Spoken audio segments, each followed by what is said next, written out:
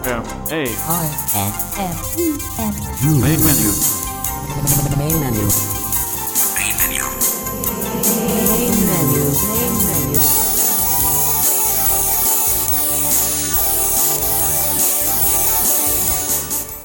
Welcome to Main Menu for the week of September 11 to September 17, 2015. I'm your host, David Tanner, and it's good to have you with us today. Thank you for coming, and we are glad that you are here, and hope that you enjoyed last week's program. Thank you, Larry Turnvold, Managing Director of ACB Radio, for setting in and hosting the program for me last week while I was on vacation.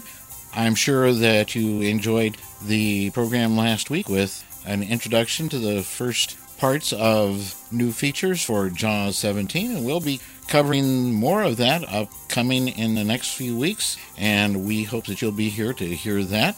If you were with us a couple of weeks ago, you know that we covered the first part of the session by the Information Access Committee from ACB that was presented at the 2015 ACB Conference and Convention. And today we're going to cover the second part. We've tried to engineer this so that you will hear not only the presenters, but that you'll be able to hear people with questions and comments from the audience. And hopefully you will be able to get a lot of valuable information out of this presentation. Part of the presentation today will be a presentation on Apple Watch and demonstration and from a couple of Apple Watch users. And then Jeff Bishop will come along and he will give a short review of what's going on with Windows 10. And then we will hear the final part of the comments from Brian Charlson, the chair of the committee, about how you can help the committee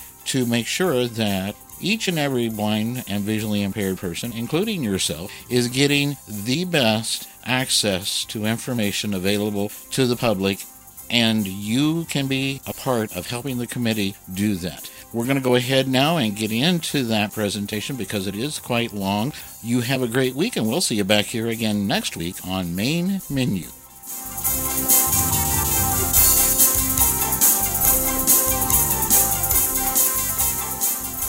I've asked Ms. Judy Dixon, who I'm embarrassed to say got her Apple Watch before I did. 65, 100 settings.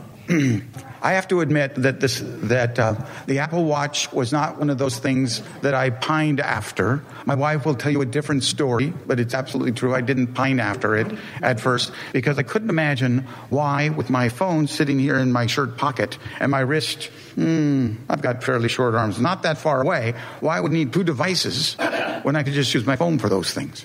However, again, because I make my living in access technology-related things, people were continuously asking me, how about the iPhone? How about the iPhone? I finally convinced my boss with a little grant money to sweeten the pot to get me one. So I got one, and I'm starting to use it, and I was back and forth on the phone to Judy, because I know that she got hers and mine had yet to arrive, and she got a chance to get hers up and running well before I got a chance to have mine. We both used a number of resources to get to where we are in terms of our knowledge of how to use these devices, and that resource, quite honestly, comes under one name.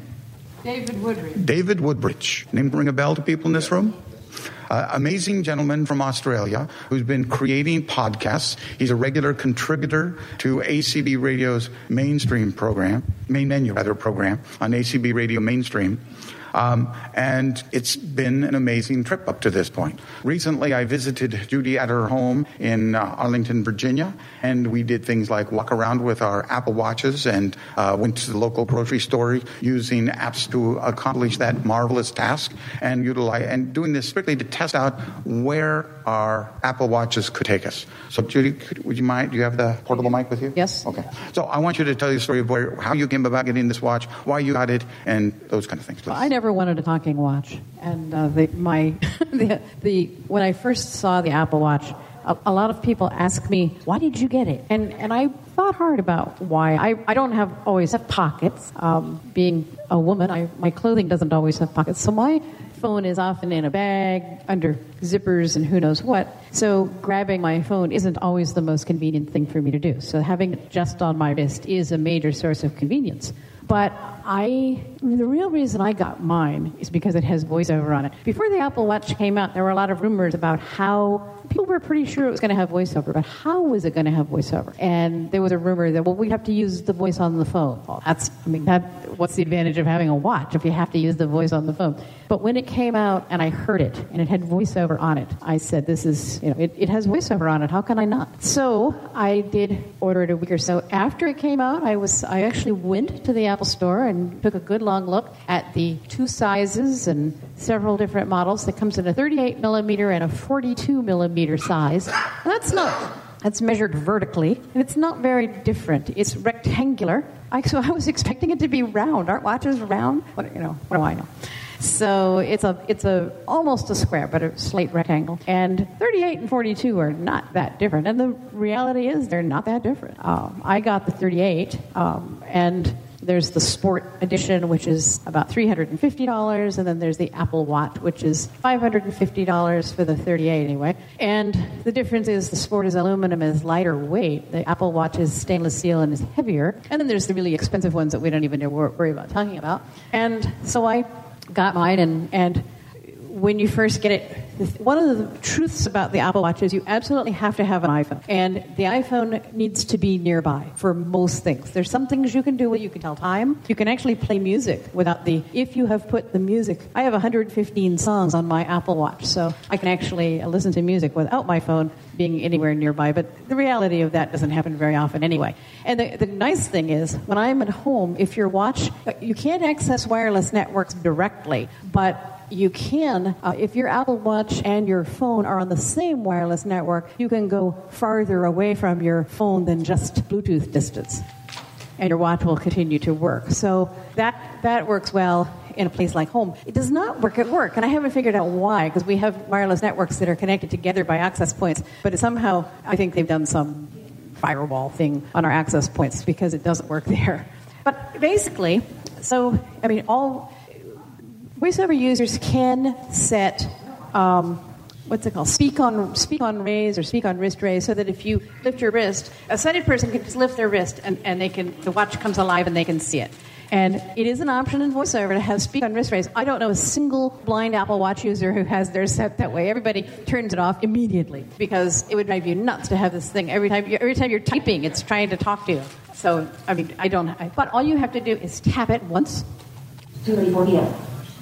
Now, I have it coming through a Jambox, so it will be a little slow. You can pair Bluetooth speakers and Bluetooth earpieces to it. And in just a second, you're going to hear a little click because it turns itself off when it's there. There was a little click. So when you first touch it, 2:35 p.m. and it says the time, you are on what they call the watch face. And there are 10 different choices of watch face. I have modular. You can have a Mickey Mouse watch. You can have one that tells you different astronomical things. And you have choices of which things. I think there's 5 things on my watch face. Let's see what it says. 2:35 p.m. I'm going to go left first. I have 66% battery power. It's been on my wrist since 5 o'clock this morning. Notifications. Status bar item. So there's a status bar all the way to the left. It's telling me I have some unread notifications. If I was too far from my phone, that would say disconnected. So that's 6% battery power. 2:36 p.m. 1:15 p.m. 411 from the app. Austin volume 1. That's my calendar. My calendar, that complication on the watch face always tells me what is next. I'm in the elevator and I'm thinking, where's that? What room was that foolish meeting in? I don't remember. All I had to do was touch my watch and it told me what room it was in. 2:36 p.m. 1:15 p.m. 90 degrees. 90 degrees out. I have weather in my, and I can double tap to open weather. Auckland, 7:36. It's have to be in World Cup. It's 7:36 a.m. in Auckland, New Zealand. I have a world clock entry on my. Sunset, 8:37 p.m. And the sun will set at 8:37. These are things you need to know. So that is the watch face. Now, from the watch face, you have 3 different places you can go. You can do a 2-finger swipe down. Notification center. And go into 935, 57, Westmark. I don't know what's in here. So you can go to the notification center. That was a credit card charge for the cab I took from the airport because I get a text every time my credit card gets charged. You can do a 2-finger swipe up to get to glances. I have not found glances, for the most part, to be all that useful. I think I have 3 or 4 glances. It's you do a 2-finger swipe left and right to go move among them. But glances are like little applications can have kind of little versions of themselves. Well, this is the settings glance, and it timed out. It times out quickly. One of the things I hope they change about the Apple Watch is having a little bit longer timeout. Airplane mode. Switch button. Off. So in the settings glance, in the hush. In the settings glance, you can do the things they think you might want to do most frequently. I'm going to show you my Do not disturb. Switch button. Off. absolute favorite thing about the Apple Watch. Mute. Switch button. Off. Don't pay my phone. Switch button. Off. What it's trying to say there is Ping ping up. ping iPhone. There we go. Oh, there's my phone right there. I do this about 10 times a day. I ping my phone, and you can, wherever it is, even if it's plugged in, even if headphones are in it, anything, it will ping out loud. And I love being able to ping. I used to go grab a Bluetooth keyboard, turn it on, and do quick nav on, quick nav off to get my phone to talk so I could walk around the house and find it. Yes. But now, I mean, some people call their phones, but that means finding another phone. I always used to get a Bluetooth keyboard because then I could walk around the house with it. But I really like being able to ping my phone. So you have notification center, 2 fingers down. You have glances, 2-finger swipe up. It's timed out again. And if you, on the right side of the watch, you can actually configure it so it can be on the left side if you want. You can also configure it so you can wear it on your left wrist or right wrist. All these flicking and so forth all go still in the right direction. But on the right side of the watch, there are 2 buttons. One is round. And they call it the, what do they call this thing? Stem. No, what's this called? Crown, thank you. The digital crown. And so if you press the digital crown, you go to the watch's home screen, and this is basically where all the apps are.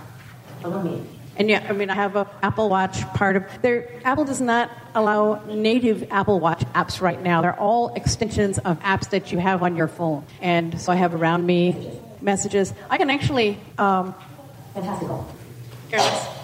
Fantastical is a calendar app. Alarm. Settings, and this settings has a lot more stuff in it. Mail. Phone. Around me. You can receive phone calls, Messages. and that actually works fairly well. Clock. Tower. Dark sky. I never make phone calls. I think so. CNN. Dark sky, I can get the CNN, we can get the headlines, we can go into the CNN app. Activity. And it does a lot of activity. It's a nag. At 10 minutes before every hour, it pings you and says, move, stand up, walk around a little. And the activity app has a lot of functions in it, and you can find out how many steps you walk today and lots of other things. Don't play. Work on. Oh, I have a Sonos system, and Sonos hasn't chosen to have an Apple Watch component to its app, but there's another one called Zone Play that does have an Apple Watch, so I can actually find out what's playing on any of my Sonos speakers and turn them up and down and do all kinds of cool things. Yeah, it's great. Work on. I don't even know what's in workout. I have never run that app. It's way too scary. You can use it. The remote is cool. You can use that as a remote for your Apple TV, and that's quite fun. Weather. Remote. You know, because it's just always with you. It's always on your arm.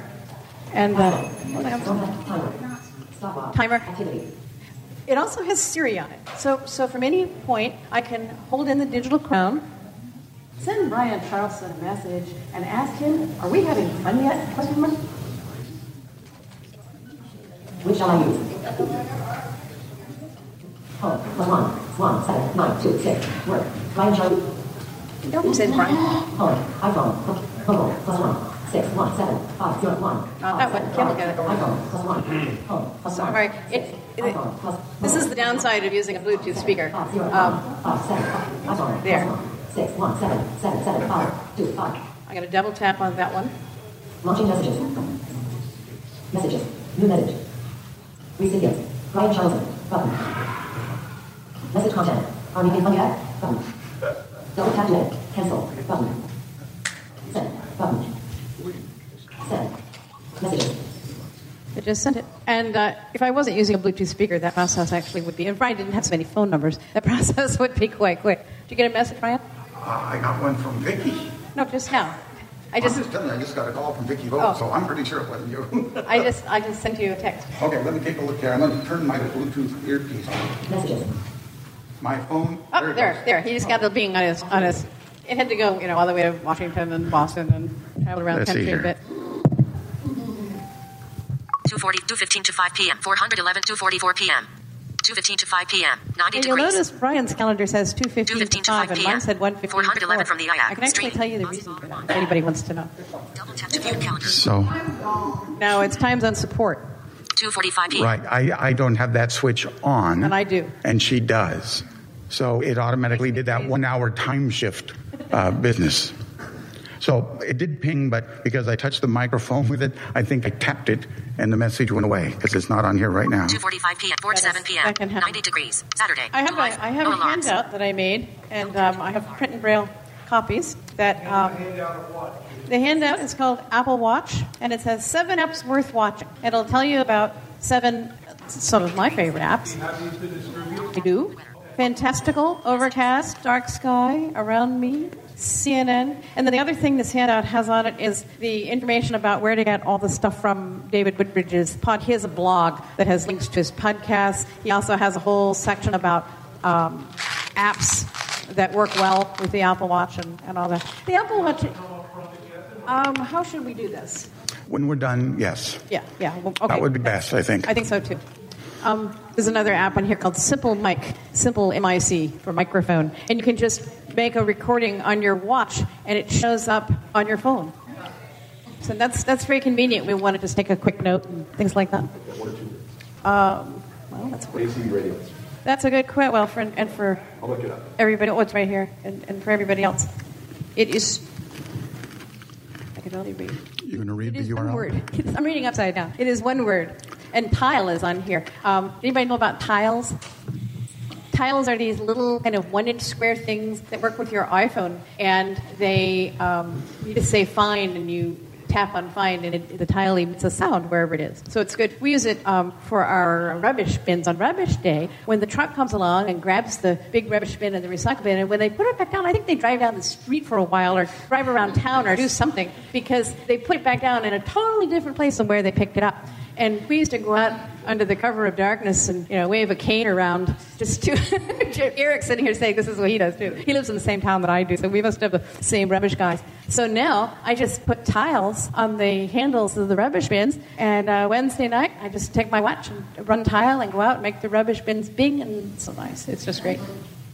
So one of the things for me that I wanted to get one of these for, and by the way, I apologize, I wasn't up here. I was in the audience showing everybody what one physically looked like. If you still, after this presentation, haven't had a chance to actually grip one out, please come forward and I'd be happy to let you see what one of these looks like. Judy has the smaller version. How many millimeters? I have the 38, and Brian has the 42. The 42. We both have the Melanie's Loop band, the sport watch. I think, Jeff, you have sport? I have the sport. Yeah, so you have the Fluoroelastomor band. Fluoroelastomor. I love saying that word. I think it means plastic. Hey, don't. Oh, sorry. It's gorgeous. They come in beautiful colors. They do. And the bands, by the way, remove the bands remove quite easily from the watch when you want them to. They don't accidentally do it, but they're really easy to swap out one band for another. Keep in mind, though, that if you have the 38 Yes.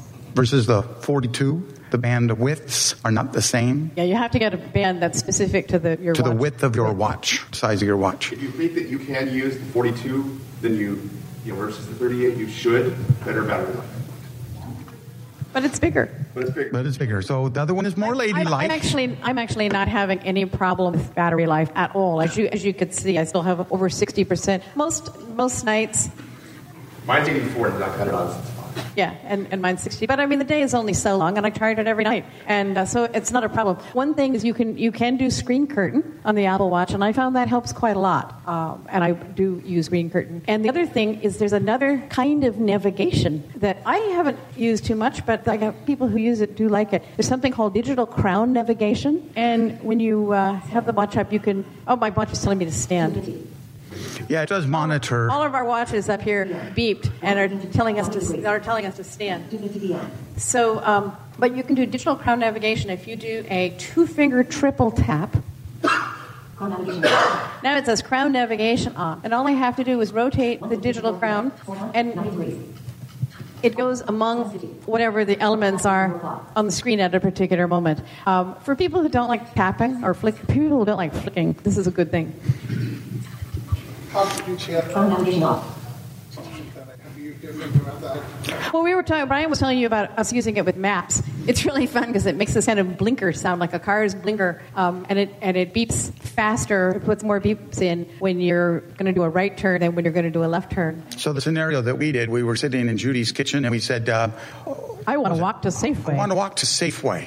And it looked it up and found out where the nearest Safeway was and logged a path from where we were to where we wanted to go. And we tapped the start button on screen, got up and... This is all with the phone. Stepped outside. That part was all with the phone. Got outside, crossed the street, turned right to the first intersection we were coming to, and about 20 feet before the intersection, we were going to take a left turn. And left turn would have been what? It's six double taps. Double taps. 6 double taps on your wrist. So it feels like, not like, if you ever went to Catholic school, we're not talking wrist wrapping kind of experience, okay? We're talking about very light tap, but certainly enough that you didn't mistake it for something else. The variety of vibrations and taps that this thing has are just amazing. I don't think we've even experienced all of them yet, but all different apps and things have different vibrations. It's quite amazing. So left tap was 6 double taps. Right turn was 12 single taps. So it takes about the same amount of time, but you get that gap in between, and you could really tell the difference between the two. Go ahead, Jeff. Somebody's getting a text. Also, yes. It also does this when driving. Yes. We drove from Arizona to Texas, and so that was very amusing to constantly getting, little taps on my wrist because we used. I use Apple Maps. Carrie uses Google Maps, and we compare because we've heard some people say Google Maps. It's up on the mic. Oh. I'm handing it to you. Okay. We decided that we would do a test to find out what map platform was better because we keep hearing that Google is so much better and Apple is horrible as far as map is concerned. And we will tell you that Google Maps got us lost. We went in circles for quite a long time, whereas Apple Maps got us right here. So it wasn't happy times. But I will say that the little taps that you get for turning left and right, those happen in cars too. So if you're turning on GPS and watching your cab driver take you somewhere, your watch will also do the same thing. You sit with one specific navigation apps like, CI? They don't have watch components yet. I don't know of any blindness-specific GPS app that does. But if you know the programmers, please tell them to make it happen. One of the other things you can do with a watch, remember I said there were 2 buttons? There's a long button on the side of the watch that officially is called the side button. David Woodbridge calls it the friends button. And if you tap it once, it will bring up your friends. I guess my best friend is my husband, Doug, because that was his name it just spoke. And you can... Let's send Doug. Doug, button. Double tap to interact, Doug. Double tap to interact with Doug. Wow, he's in Arlington, Virginia. This will be difficult. Doug, button. Trick phone, button. I could call Doug. Double tap to call. Digital touch, button. Or I can have a digital touch. Digital touch. And I'm going to do that. So if I double tap on digital touch, I can do a sketch. I can hold down 2 fingers, just place them lightly on the watch, and I will all of a sudden start to feel, I don't think it's actually my heartbeat. I think it's just your generic heartbeat. It's always a little tricky to... There it goes. There it goes. Blump, blump, blump, blump, blump, blump, blump. Blump, blump, blump, blump, blump, blump. Okay. So you're feeling the vibration yes, of your fingertips. I'm feeling it in my fingertips. And supposedly your friend is feeling it on their wrist. And as soon as she says it, it's... But that doesn't work with voiceover. You can't play it back. Don't tap to draw. Tap No. to send a heartbeat. And you can also just send taps. You can just tap, tap, tap, tap. Draw. And they get... Now, we have tried, and David Woodbridge says this works for him. I wish he'd do a podcast on it, because we have tried. David, if you're listening to this, please do a podcast on tapping and stuff, because we have tried sending patterns. They don't arrive in the same pattern that we sent them. And they don't react the same way as your taps. They don't, and they're almost imperceptible. And you can vary the intensity of the vibration on the watch. You can, and we have it set to max. and those taps are almost not noticeable. I think that's an area that needs some work. I wonder if that's a voiceover issue. I don't know. Because, the taps interactively on the watch. But the heartbeat is very cool because it really feels like a heartbeat, and it's quite strong. I was walking down the hall one day at work, and all of a sudden I got a heartbeat on my arm. Whoa! It's quite startling. And Doug had done that? Actually, coworker. Marlena sent it to me. Oh, watch out for Marlena. Yeah. There you go. She's on the friends list. All right, So we're open to questions. Any questions about what we've covered or what we haven't covered here? Go ahead. Very good. She puts it in the same place that we would give ourselves insulin. There we go.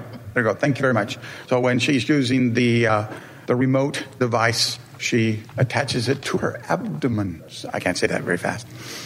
So any other questions dealing with the Apple Watch at this point? There are other opportunities, by the way, here at the conference dealing with Apple Watch. If you look around in the program, you'll find the word mentioned more than once. If you feel the need to rush to the door, sure.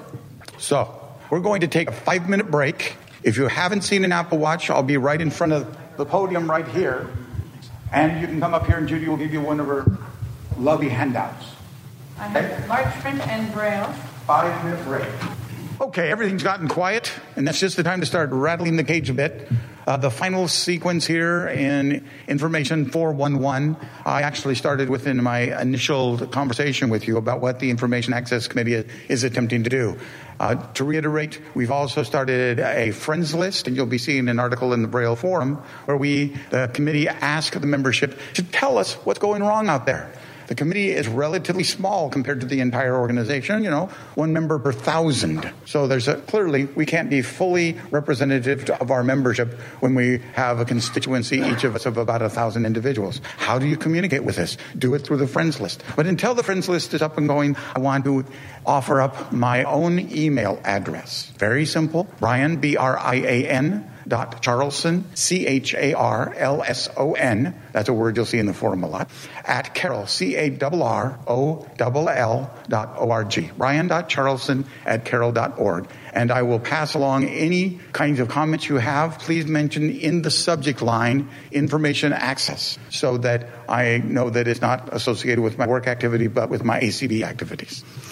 We put in the program that the third and final component was going to be an opportunity for us to discuss the most effective way to affect change, which is complaining. One needs to complain. And so we're lucky enough to have Mr. Eric Bridges here, who is the one who does all that hobnobbing with federal officials, not just elective, but also those who work in federal agencies that have an impact on the things that matter to us. Did you want to talk Windows stuff too?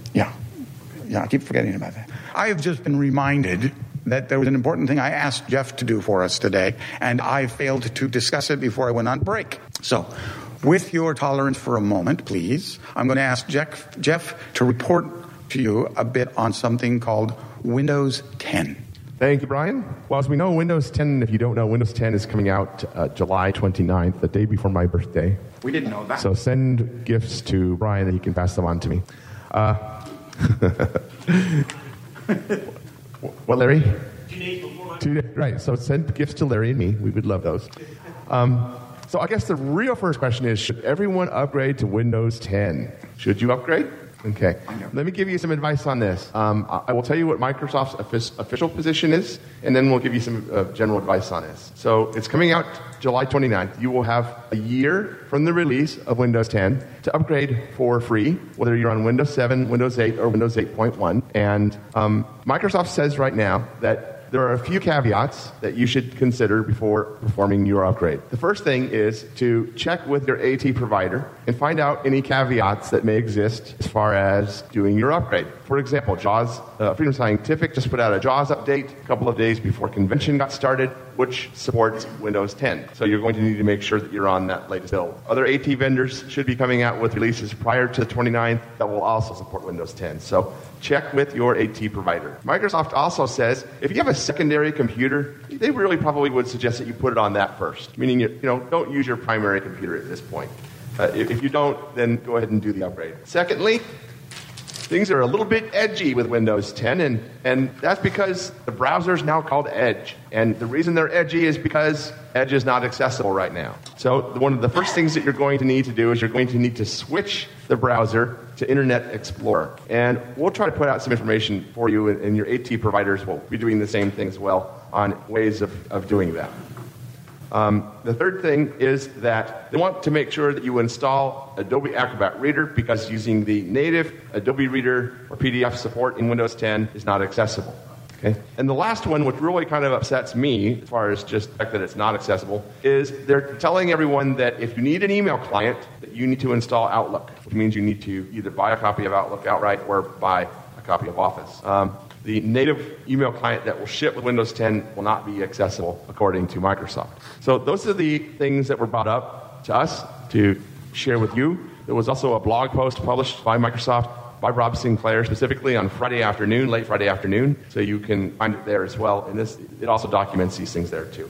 My general advice to you is that if you have a reason to upgrade to Windows 10 and you feel that you absolutely want to do that, then just be aware of these things. Otherwise, stay tuned. You have a year to take advantage of that free upgrade. You don't have to do it on July 30th. Take some time, wait for your AT vendor to sort of catch up. Let them put out a couple of bug fix releases, maybe update in October, November, or even January of next year. There's no reason to do it right away. All right? Yes? What happens if you click the button? What if you what? It says get Windows 10. So basically, it said, okay, it'll automatically install on 529. So I did that. Well, that's very interesting. So this get Windows 10 thing, my understanding is that what's going to happen is that if you have requested it, there's an icon that will appear in your system tray for Windows 7, Windows 8, and Windows 8.1 users that says get Windows 10. And you select this, and it says, okay, then you're ready, and we'll let you know when it's time to do the upgrade. So what will happen, probably July 25th, 26th, 27th, something like that is what people are guessing, is that Microsoft will start pushing this code to you, start having it download the actual software for you. But I don't think it's going to automatically start the process, and I'm pretty confident you're not going to be forced into Windows 10, even if you have selected that option from the Get Windows 10 icon in the system tray. So it's okay if you've already done that. Just be aware that when it does come up and it tells you it's time to run the setup, that you can cancel out of that. And if I'm wrong about that, I'm sorry about that. We don't have final product, but Microsoft has never done that in a major system upgrade before, so I very seriously doubt they're going to do that here. Any other questions? Thank you. And again, you can tell that ACB is monitoring what's happening at Microsoft. Again, we're going to have a presentation here at the convention so that the entire convention can be aware of what the current state of affairs. And that will be on Wednesday morning, so be there. And you'll get a chance to hear it straight from Microsoft's mouth. Okay, so I'm going to go back to this issue of how to affect change by way of complaint. Now, we're here talking about information access, but the same thing holds true for anything in any of the activities where you're unhappy with and feel that there is some form of wrongdoing going on, either what a friend of mine calls sins of omission or sins of commission. They either did something wrong or they didn't do something they should have done. In both of those cases, for the entities that are responsible for enforcing rules, regulations, laws, they need you to complain. Now, we use the term file complaints because there's a right way and a wrong way to do it. One of my biggest concerns in ACB has been the people we complain to the most are the people who are complaining. We complain to one another. And unless one of our members are the persons responsible for enforcement, we're complaining to the wrong people. It's good to let others know through social networks and the like, ACB lists, friends, all that kind of thing, that you're having trouble in a certain area so that if other people in your network know contrary to your experience that something is working, but that perhaps you don't know how to work the correct way of making something happen, that you can avoid, going through the whole process of sending a complaint only to find out your complaint was invalid. So it's good to talk to people. Also good to see whether or not other people in your acquaintance have the same concerns you do so that you can work together to file the necessary complaints to attempt to correct the problem. But again, if we only talk to one another, we have not succeeded. We've not set the world straight. Eric, do you have the microphone? Yeah. Good. So, Eric, when you talk to people at Justice, and I'm talking about Federal Department of Justice, how often do they hear from blind people officially complaining about things as compared to, say, other disabilities? Not nearly enough. And in fact, it's not just the Department of Justice, it's also the Federal Communications Commission, and at times the Department of Education as well. So we don't like to complain. We like to solve problems as a community, right? Which means sometimes, unfortunately, we're not solving problems. We're just doing workarounds to get through our day, which, like, our community has an incredible amount of ingenuity. and we're an exceedingly patient folk. These are good traits sometimes. Other times, they're really not. They're not helpful. And, to the degree that you're able to work with a company to try and resolve a problem, that's fine. But when a problem isn't able to be resolved, please don't just throw up your hands and, attempt to forget about the negative experience. I know that all of us have long days, bad days, and we just don't want to have to deal with the issue anymore sometimes, right? Sort of picking your battles, I guess, is what I'm attempting to convey here. And that is, please let us know when there's something that's gone wrong, that you've attempted to resolve the issue and it's not resolved. Don't let it slip through the cracks. Don't just say, well, the hell with that. We want to know about it because we want to help. And, the Department of Justice has ADA.gov, which is a really useful website for, things like public accommodations and guide dog issues and other issues perhaps pertaining to technology. The FCC has FCC.gov, and there's a complaint process there. Although what I would do, if there are aspects of technologies that would be covered by CDAA, be they wireless, smartphones, tablets, things of that nature, emergency alerts, instead of going directly to the FCC, although you're more than able to do that, please reach out to me. My email is ebridges@acb.org, and my phone number is area code 202-467-5081. I'd like to hear about it, because we know folks at the FCC, and we can guarantee that your complaint would be read and would be acted upon. And so please just take that to heart.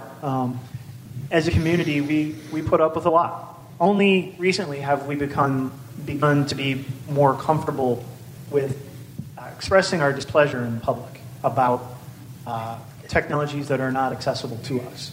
I think part of the reason why we're doing a little bit better these days is that there are laws that we helped to get passed that will enforce some of the accessibility that we've been looking for a very long time, and there's accessibility out there that we haven't seen really ever before. So things are moving in the right direction, but there are always challenges, and there are persistent challenges that we face with regard to technology and accessing technology. Accessing really cool, hip, sexy Generation 1 type technology. And, the Apple Watch is a really cool thing, but there's a lot of other technologies that are out there that are pretty neat that we simply don't have equal access to. And we want to hear about it. So, complaining. Step 1 is keep a log. Document the problem. If you say that your cable service provider failed to pass through the audio description track of NCIS on Thursday, then take out your note taker. Write down on Thursday at thus and such an hour, at thus and such channel, thus and such a program was being broadcast.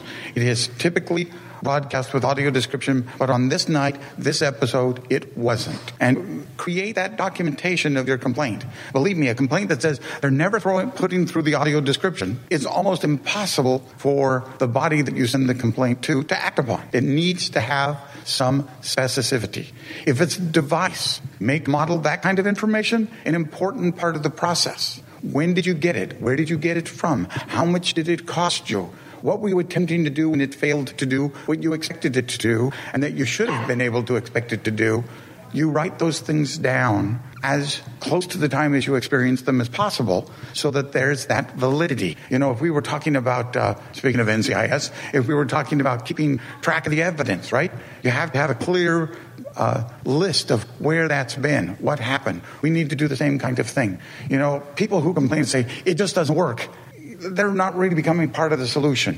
The solution requires that we have that level of documenting our own experience. If you got receipts, you keep the receipts. If you got a bill, you keep a copy of that bill.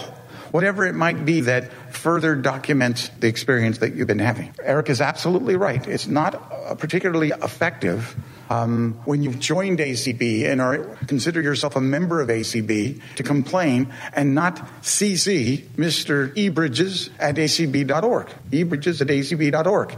Even if he's not in a position to act upon it now, he, like the Department of Justice, is looking for a pattern out there of what's going on. If people are having a real problem with a specific, HMO system, and members having access to their medical information that had they been cited they could access. Or with Greyhound's website. Whatever it might be, whatever part is your particular stumble point out there, CC eBridges at acb.org so that he's aware of the problems that you're having. By CCing him, he gets all the data that some other entity gets. And you can also send him your complaint and say, where else could I send this? He'd be happy to respond to that kind of a question. There's few things more frustrating for a person in Eric's position than to go advocate for something only to have the entity that he's advocating through, FCC, whatever, say, nobody's complaining to us. You say it's important.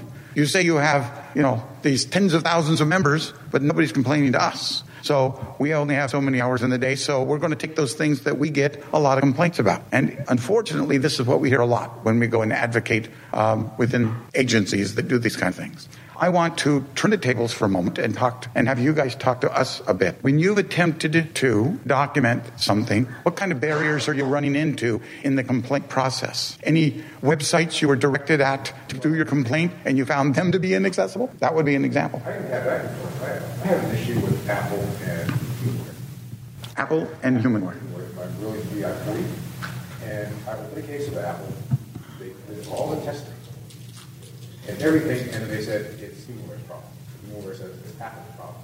And my thinking is you guys let the children learn how to play the game, grow up here, and do your job. So you're attempting to use a refreshable braille display from HIMSS with your Apple device.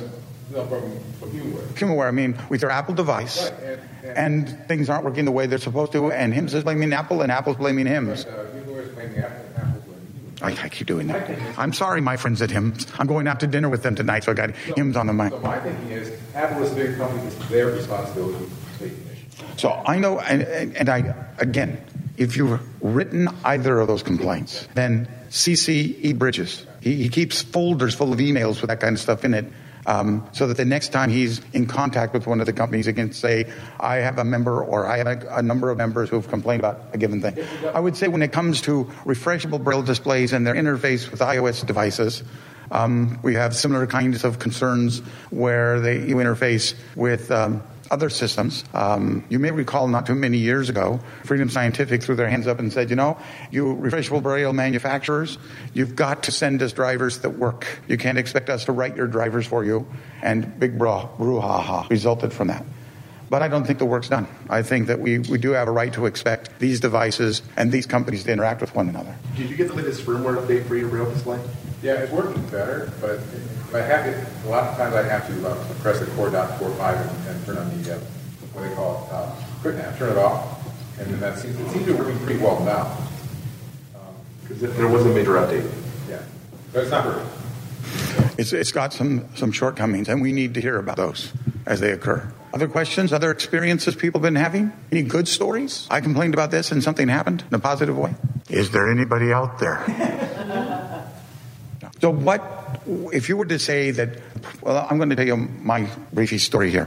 I realize that whenever I Google something, if I don't find what I'm looking for, or if I find the website to be difficult to navigate in terms of it's not being particularly accessible, I will dump that one and go to the next hit, and the next hit, and the next hit, and the next hit, until I finally find the piece of information or the source for something that I'm looking for that plays nice. And I'll finish that transaction. And what I won't do, and I should, is back up to those 9 hits that were not effective, and that they were not effective, not because they didn't have what I'm looking for, but because I couldn't navigate those pages properly, for lack of accessibility.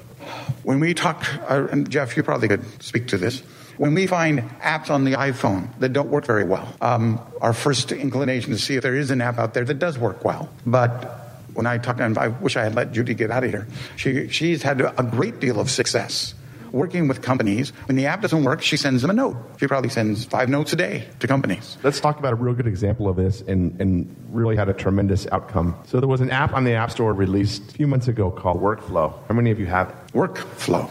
I mean, it's very accessible. Yeah.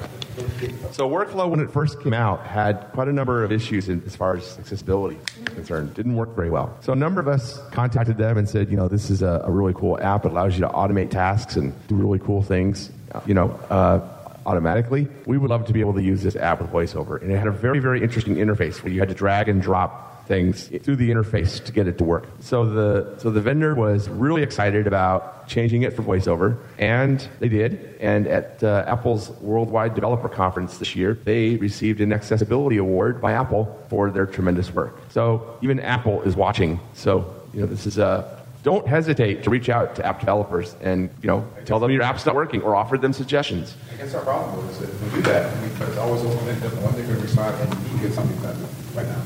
Right. So I'm not suggesting to you that you not go on to that next app. But take a moment to communicate with the app you wish you could have used, the website you wished you could have used, and let them know that you are a blind customer who wanted access to certain things, and unfortunately you had to not do it through them because they had accessibility problems. We're going to be sending out from the committee a process that you can send out to developers of iOS apps that will help them test their product's accessibility. And trust me, it'll make the point. Most app developers do not even know that VoiceOver exists, or Zoom, or any of the accessibility features, regardless of whether or not they've even looked at the API. So it just takes a little bit of educating, and once they get it, the time to implementation is very, very short. Go take a look. If you want to look at something really interesting, download the WWDC app from Apple. It's free. And look at the accessibility sessions at this year's conference. The Apple engineer took an earthquake app. It was an app that showed graphs of information about specific earthquakes. And the app, when he first started, was completely inaccessible. And within about 20 minutes, the app was fully usable by VoiceOver. So it doesn't take long to make the right changes inside of your application to make it accessible. So, the API is there to make it happen. And developers just need to be made aware that we exist as far as a community, as far as users, and that these specific features and pieces of functionality exist inside of the platform.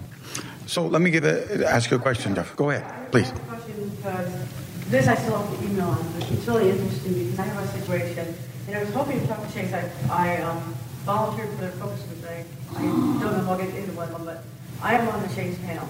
And the Chase panel it's not Chase, it's a third-party organization. And what they do is they have different surveys that they send you, and they ask different things about how would you like this? Or, would it be good? They don't share your information. They put it into a bunch of information and then look at it all together. But the interesting thing was that being on the Chase panel has been interesting, and I wanted to be there because I was visually impaired. And I did use VoiceOver, and I am using VoiceOver now with the Mac. And I wanted to be a part of that and see what I thought. And I found that there's a couple things that have happened. Number one, some of them have come up, and they'll show you an image of something. And then they'll say, what do you think of that? What was that? What did it show me? So then, a couple of weeks ago, I got another thing that Chase panel wants help. But I'm glad I'm in to help you, so I signed it and started doing something. And I got down to a bunch of checkboxes, and everything was working really well for a while. And then all of a sudden, I got to the next thing, and all of a sudden, I could not follow it. I couldn't do it. I couldn't work with it. I finally said, heck, what's going on here?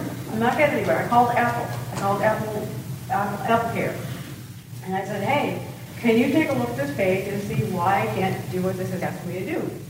And they looked at it. They got on the screen with me, and they did the tandem thing, and got on the screen with me so they could see my screen and see what I was doing and walk with me. And they said, you need to write back to this company because they broke the functionality of VoiceOver with the programming that they did on this page. I would never get through the rest of this page or the rest of the survey. I couldn't complete it because they broke it.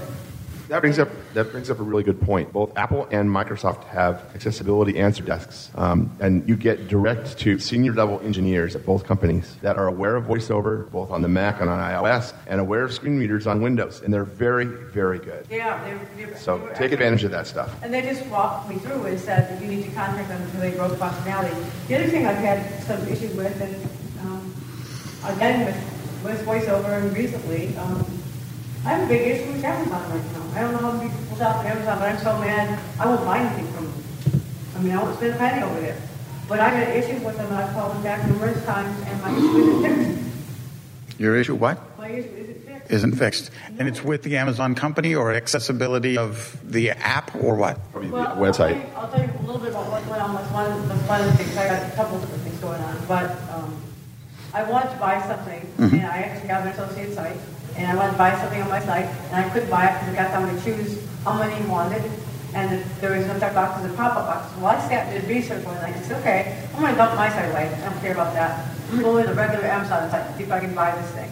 I couldn't buy it on the regular Amazon site, so I started looking around. The Amazon site has an accessibility thing. I said, well, let's go read the accessibility stuff.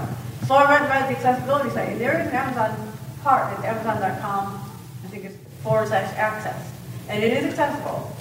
So, but then I said, I have an issue with I need to change my password. Okay? So I get on the Amazon, and I go to change my password. I got the page at the right spot. I got everything filled in. At the bottom, there's a CAPTCHA. Okay? But it says if you originally appeared, click here. I clicked. I went back to the front page and round and went, and never could get anywhere. So I called Amazon, and I started writing it out. And they say, no, I'm going around in circles. And I still haven't gotten an answer, anything that's suitable from them, because I can't. There's no audible CAPTCHA. There's no anything that's understandable. There's nothing to fill in, and round in circles go. So those are exactly the kinds of things your Information Access Committee wants to hear. So again, brian.charlson@carroll.org. Send that with the subject line Information Access, and I will forward it to the committee. We will do some research as a committee on that kind of a problem, the issue of trying to do a transaction, hitting the CAPTCHA.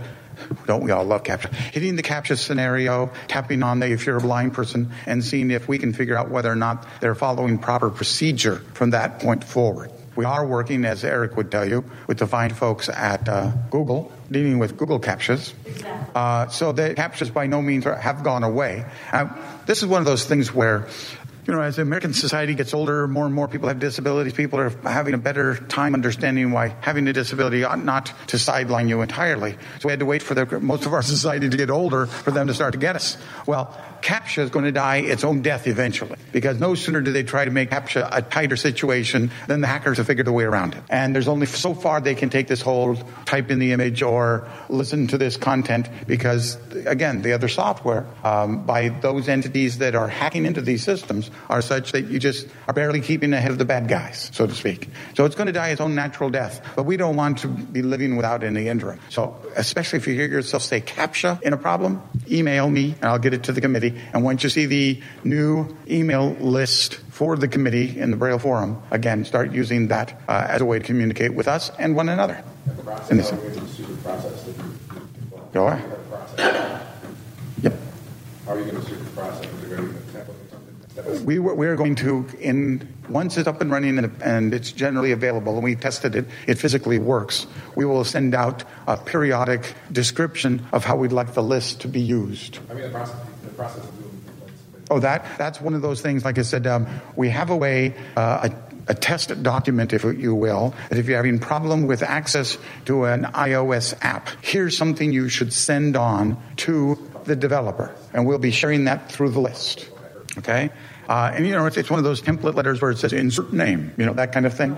But it's very powerful because it doesn't simply say go out and figure it out. I'm blind, I want to do this. It gives them some resources on how to make the right decisions relative to these things. Right. I have a friend that's, he's actually... Would you be on a microphone, please? I don't have... Wait, hold it. If you want to pass me the broken mic. I'm reaching. Hold on a second. Karen, I apologize. I didn't realize you were still with us. You were being so quiet back there. One moment. I'm bringing you the wireless. Thank you. I think I'm on the wireless update. I guess I'm first. I don't know.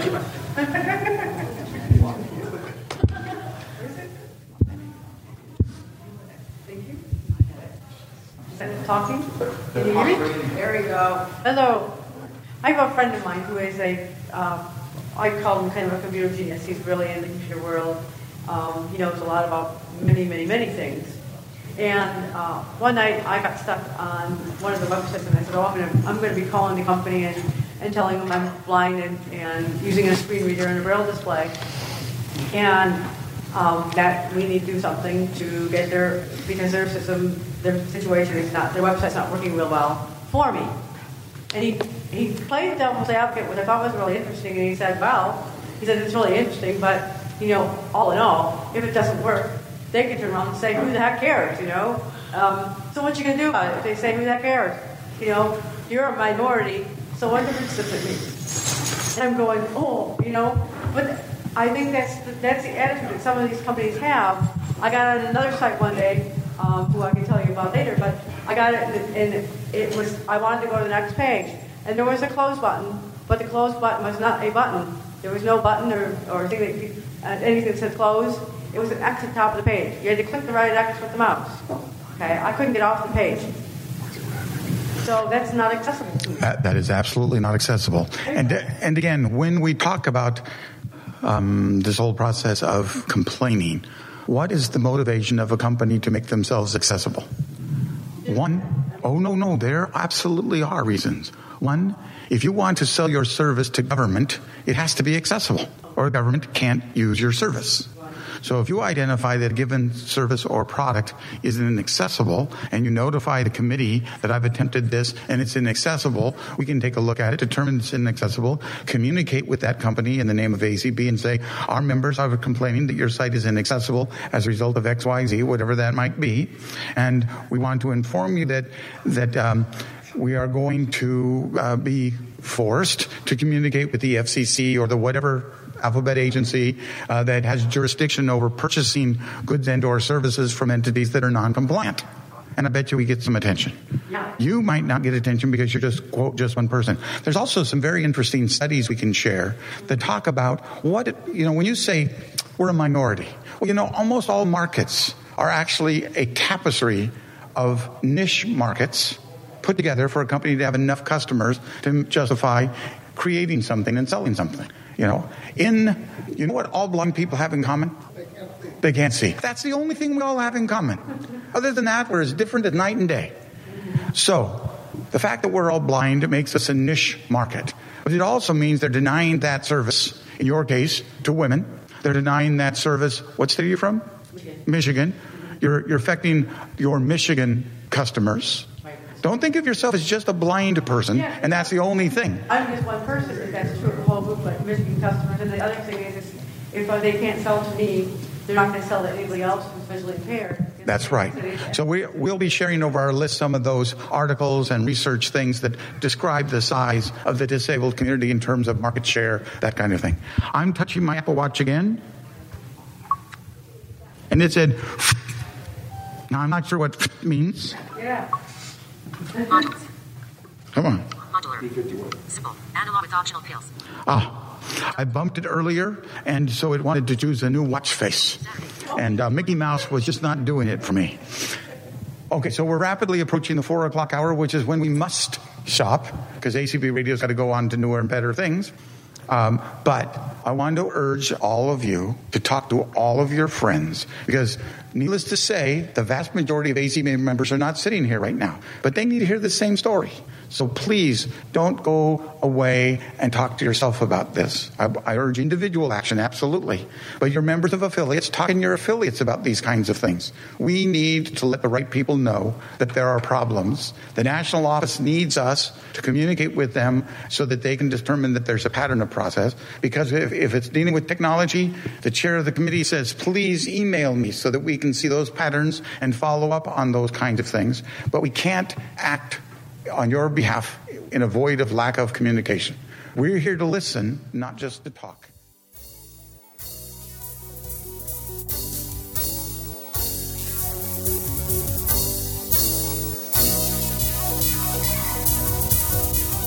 Well, we do want to thank you for being with us this week here on Main Menu, and hope you'll join us back here again next week on Main Menu. You have a great week, and we'll see you soon here on Main Menu.